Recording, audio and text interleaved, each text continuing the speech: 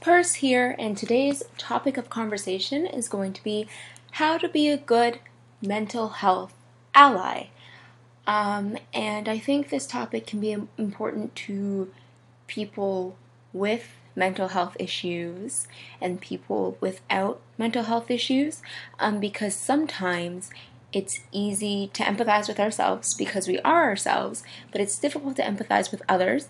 And so many different disorders come with different things. So someone who might just have, generalized anxiety or clinical depression may not know what it's like to experience life as someone with a personality disorder. You might feel sad all the time, you might feel numb all the time, but you don't know what it's like to feel completely attached and feel like you're going to die if someone leaves your life, or vice versa. And I say this because I have a mental illness, and I was recently pre-diagnosed, I like to say, with this mental illness. I have multiple mental illness, or multiple diagnoses, and I have borderline personality disorder. If you hear that thunder, it's going to start to rain, but hopefully it's ambient noise and not distracting noise to where I'd have to re-edit this. But anyway, I have borderline personality, and with that, I have depression, anxiety. But I have, and I've had this probably all my life. But there were times in my youth, like even despite me feeling the way that I feel, and it being a mental illness in itself, people have other mental illnesses that I've encountered that I don't understand at all. And I've been a bad ally, which is one thing that I'm going to talk about. So I want to talk about how I was a bad ally, the one specific situation that made me realize that I was a bad ally, and just general things you can do to be a good ally, or things that you do that makes you just not so good of an ally, and then I'll end off with good things to do that will make you a great mental health ally and advocate, and then I'll just leave you with my question as usual. So let's get right in. My experience being a bad ally, it's kind of like when you're a bully and you look back on your life and you're like, oh my gosh, I can't believe I said that to people. I can't believe I did that to people. Now that I've experienced irrational impulses and irrational thoughts and irrational reactions to very common and rational situations, I feel so bad at the people I've hurt. Unfortunately, I can't say sorry because the majority of those people I don't talk to anymore.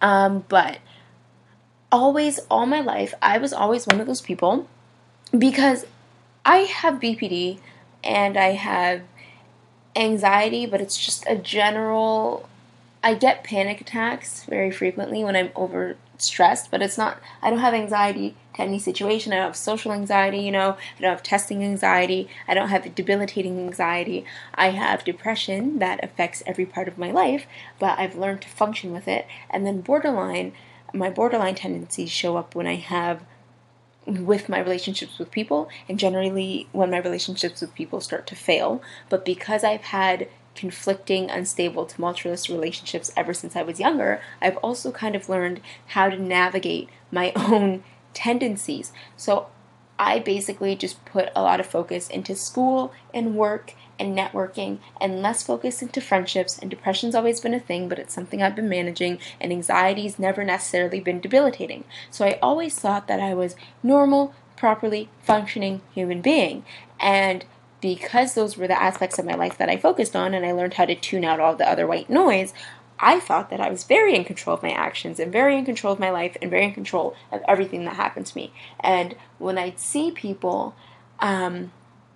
around me and they would have some sort of mental illness, I'd be kind of like that person that'd be like, oh, these special snowflakes, blah, blah, blah, blah, blah. You can't blame society for your problems. You need to just pull yourself up by the bootstraps and get things done, because no one's going to be courteous to you. No one's going to allow you to drag them behind. You need to change to fit the world. The world doesn't need to change to fit you. And I still believe that, in the sense that, people need to work to support themselves, and no matter what your illness is, you do need to try and figure out how to not necessarily contribute to society, but support yourself just for your own sake, because we aren't in a complete, where most countries, especially Western countries, aren't completely communist or socialist, and they aren't going to take care of you. And because of that, you can work towards trying to change it and trying to change benefits for the mentally ill and people with poor mental health. But as it is, you still need to work to support yourself and things like that. So in parts, I do believe in what I thought of when I was younger, and when I was more ignorant, to the sense that, like, just because you have this thing, everyone has a thing, and you do need to learn how to manage it. You do need to learn how to function to the best of your ability with this thing. However, I'm a lot more forgiving, and I'm a lot less cut and dry, as in, you have depression, that's unfortunate, you got to figure it out. You have this, that's unfortunate, you got to figure it out. And someone that I was really specific with this was a friend that I'm not friends with anymore, and she has anxiety, and very bad, not necessarily social anxiety, but like performance anxiety and like presentation anxiety, especially when we were in high school. And I remember being in my grade 9 class with her. We had French together, and we had this French presentation, and she was sobbing in the middle of class. She was red-faced. She was shaking because the teacher was forcing her to do her ISU presentation in front of the class, because it was an ISU, and he was saying, listen, I've let you do every presentation in front of me only, but this is like 50% of your grade, it was 15 or 20% or whatever, and you need to be able to do it in front of the class. And she was freaking out. And I remember looking at her and saying, you need to figure this out, because when you go into the workforce, your boss isn't going to just let you cry until you don't get things done. If you need to present, you need to present. If you need to perform, you need to perform. And it was really insensitive, and she didn't need it at the time. But those were things that I would say to people, and that was a really distinct moment that I remember, that she was crying, and I was like, girl, you need to figure it out, because you need to get this done or you're going to fail. And I had no sympathy for her whatsoever, because I don't have that kind of anxiety, so I didn't get it. Not getting it came back to bite me in the butt. It really did. At that moment, she was like, yeah, I know, like, I need to figure it out, but I just can't stop. I can't stop. Like, I feel so tense. And I looked at her and I was just kind of like, what do you mean you can't stop? You've been presenting for the last however many years. Like, just go up there. No one cares. Half the class is gone. Everyone's on their phone. Say 5 minutes of words and sit down. Like, get it done. Because I have never felt anxious when doing presentations. I'm great at presentations. I love doing presentations. I love hearing the sound of my own voice. Hence why I'm doing a podcast. I love being the center of attention. I love being the know-it-all. So I didn't understand what it would be like to be so irrationally afraid of a presentation, because if you can think of it from anyone else's perspective, people don't necessarily like doing it, and they do get nervous. But for the most part, half your class isn't paying attention. No one really cares. The teacher's actually droning out as well once they get 5 presentations in for the period or whatever. But for her, it was like her anxiety was through the roof. It was as if someone was threatening to murder her if she didn't get 100% on this presentation. She was sweating, crying, shaking, everything. And my attitude came to bite me in the butt when I was going through my breakup, and that is something that would trigger my BPD tendencies, and it did. Oh, it did. I went off the wall, and there was a moment when, amongst a lot of other things I did, I would not stop texting this person. I would not stop messaging this person. I didn't want them to stop talking to me, because I didn't want to lose them, and I didn't want to lose the happiness that I felt when I was with them. And I was at a manic high, and I needed them in my life. I didn't want them to leave me. I didn't want to have failed yet another relationship. So I texted them. I was pleading with them. I was bargaining with them. I was using references. I was using quotes. I was trying to sympathize with them. I was trying to manipulate them. I was trying to do everything I could just to keep them talking to me. And the same friend 4 years later at the time messages me, and they were like, this isn't funny anymore. Like, you need to stop bothering this person. You need to move on. You guys broke up. Like, you got to deal with it. And I couldn't. And I couldn't explain why I couldn't, because I hadn't been diagnosed yet, and I didn't understand why, people go through breakups all the time. And I was freaking out. We weren't even together for a full 2 months. And there was one text that she sent me, and it really hurt.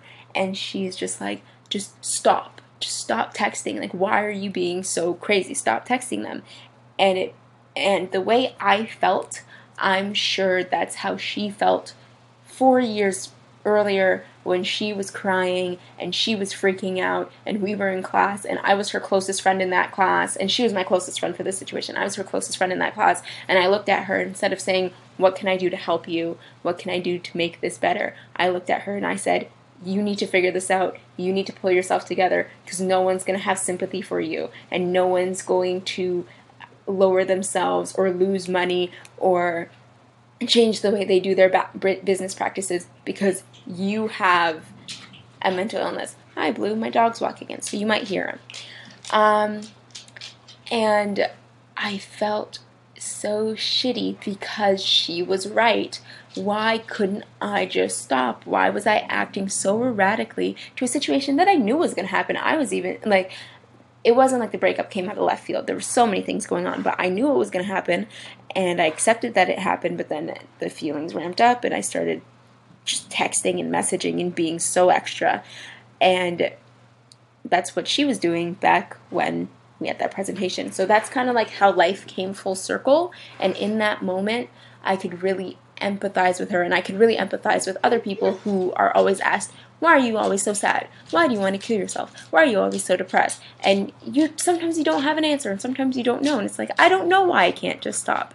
I just can't, and it sucks so much. I want to end that story by telling you guys what I think makes a poor ally.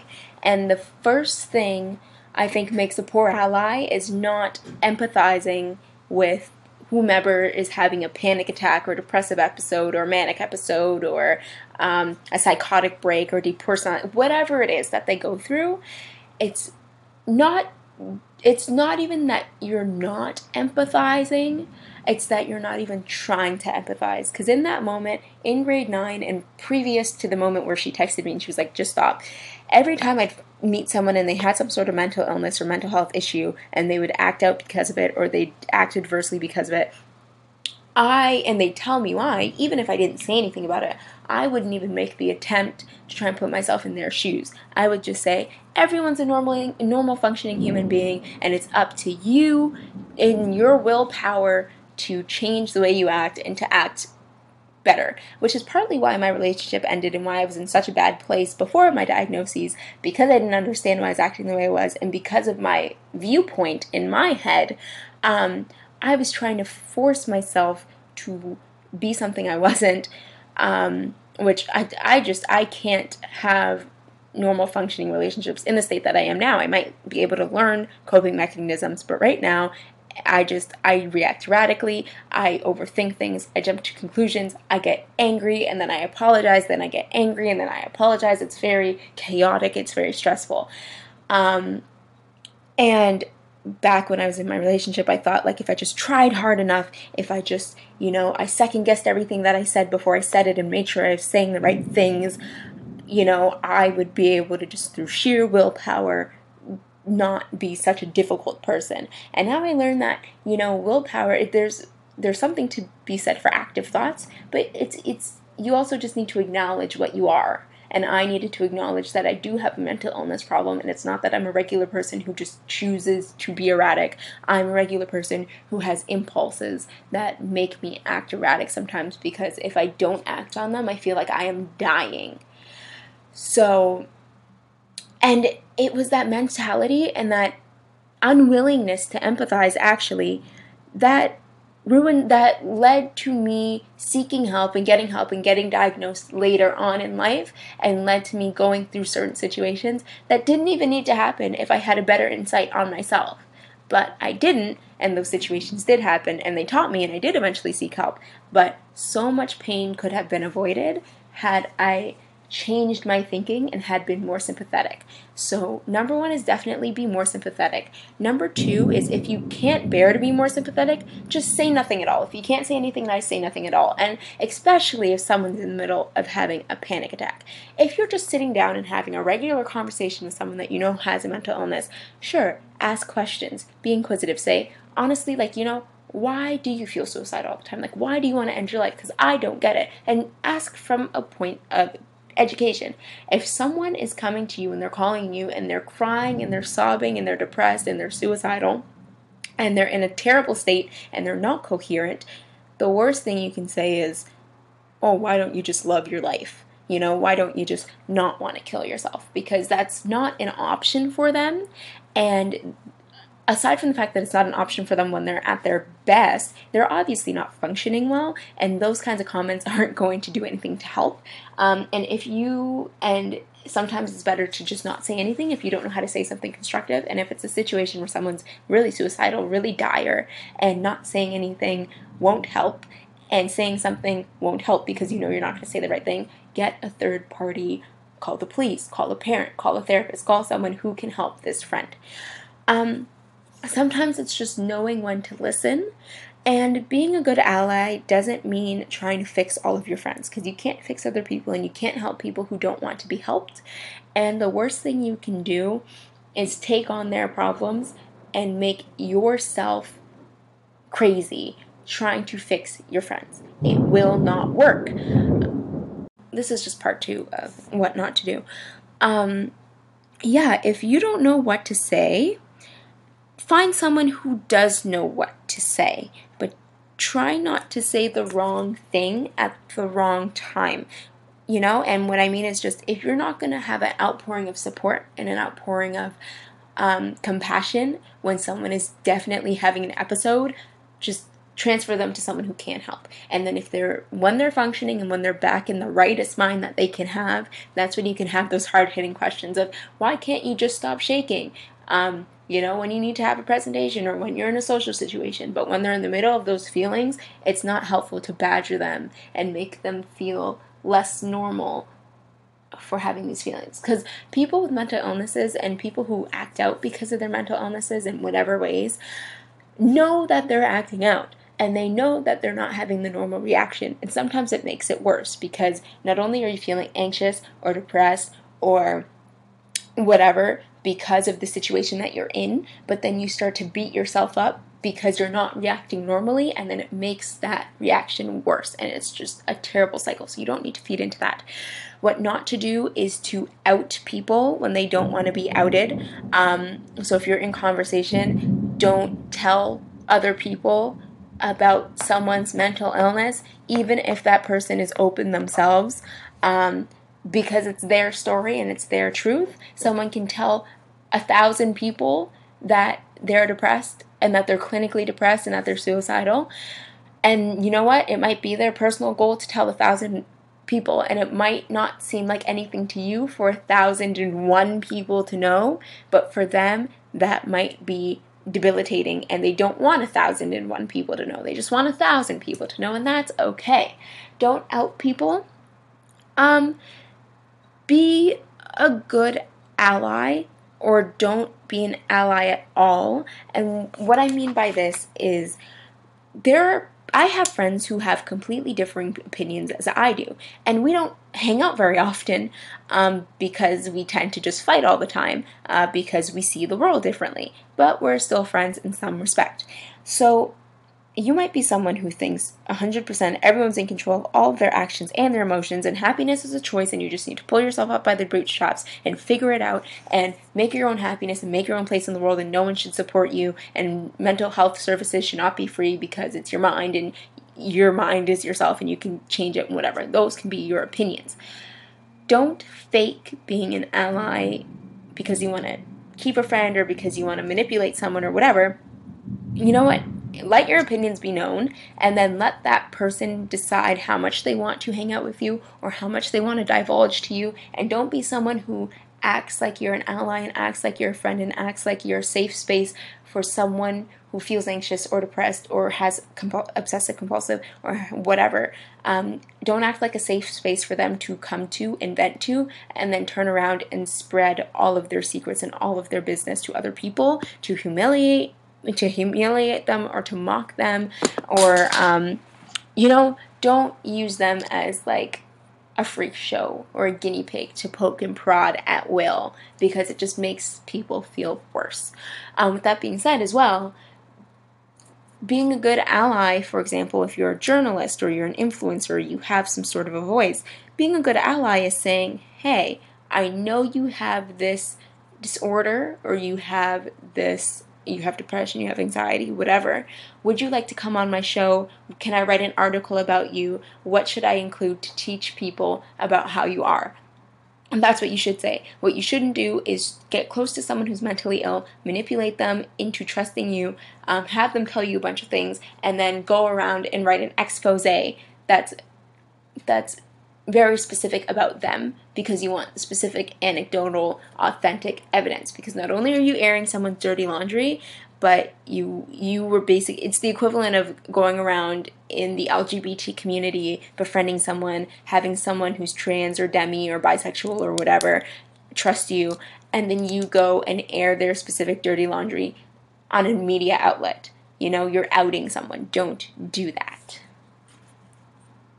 I've told you all of the things not to do. I'm going to tell you all the things to do to be a great ally. And I know you just heard my face isn't even facing the microphone, so hopefully you can still hear me. I know you just heard my text tone. I'm sorry, I should turn that off. But now I'm going to tell you all the things to do to be a good ally.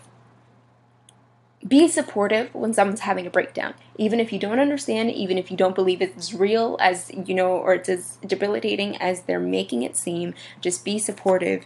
Be a shoulder to cry on. Be an ear to listen to. Save controversial debates for when someone seems like they're at their most stable. Do check in on your friends. And I'm not saying you need to be their nurse. I'm not saying you need to be their mother. But if there's ever a point, especially, do this whether someone's mentally ill or not, but especially if you know they have a mental illness. If there's ever a point where someone tweets something or texts something or says something to you, and you just have the fleeting thought of, should I ask them if they're okay? People don't do that all the time because they don't want to seem nagging and they don't want to seem invasive. But if someone has a mental illness, unless they say literally, I have avoidant personality disorder or something like that, and I have trouble with connection already, just don't smother me, then that makes sense. But if they're suicidal or they're anxious or whatever, or just anything else, and they don't give you a disclaimer, more so with mental health people with mental health issues than anyone else, but with any friend, ask if they're okay if you think they may not be okay. Furthermore, ask questions about, like, in the appropriate setting. Don't at dinner with a bunch of 50 people say, hey, your depression, do you feel like you want to kill yourself today? No. But if you're hanging out, you're getting coffee, you're at dinner, and you're like, hey, can you explain this anxiety thing to me? Explain to me how you feel when you say you're numb and depressed and you want to die. What do you mean, like, you can't stand it when things aren't color coordinated? Ask questions. If you're really invested, research on your own time, ask people, what kind of BPD what kind of borderline subtype are you? Learn about them, better educate yourself on their issues so that you can better react to them, especially not when they're good, because when people with mental health issues are functioning, they're functioning like any other person. You're just learning how to navigate another person, which is what you need to learn to do when you have friends. But the difference is when people with mental health issues are having episodes, they have heightened or underperforming emotions to situations where regular people would have moderate emotions to, or they're having impulse control issues and adverse reactions to typical situations, and they seem to be acting either over-exaggerated or under-exaggerated compared to how the situation's going. So, for example, if someone's died, they might feel completely emotionless and numb and cut off compared to people who are visibly grieving. Or, for example, again, if someone's broken up with them and it's not even been a long relationship where they've lost a friend, most people they feel sad but they move on. People with certain mental illnesses might become obsessive, and they might start to text people, and they might start to manipulate, and they might start to follow people around and show up at houses and call random numbers because they don't want to let go of that person. And if you understand where those actions are coming from, it's easier to sympathize and it's easier to give people help rather than just saying, oh, you're a mess, I don't want to be your friend anymore because I think you're unstable. And that's probably one of the worst things you can call someone with a mental health issue unstable, even if they are, because they know they are and they're trying their best. With that in mind, educate yourself. Try and educate others. Maybe not use that friend's illness as an example. You don't want to out them. But if you hear people making derogatory jokes or saying ignorant things, just kind of gently prod and say, hey, she's not trying. Like, people like this don't do this because they want to. They do it because it's an impulse and they can't control it. And we need to cut them some slack. It's about understanding. You need to understand your friend. You need to empathize with your friend. And it's about education and trying to educate others. And even if you don't want to be that person who badgers others, don't be involved in the offensive talk or the offensive words. And those are ways to be a good ally, ways to be helpful.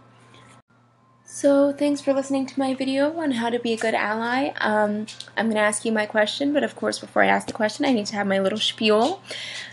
Answer any of my questions or just reach out to me on any of my social medias. You can DM me or at my Twitter at PersBorderline on Twitter. That's my ad, so at PERS Borderline.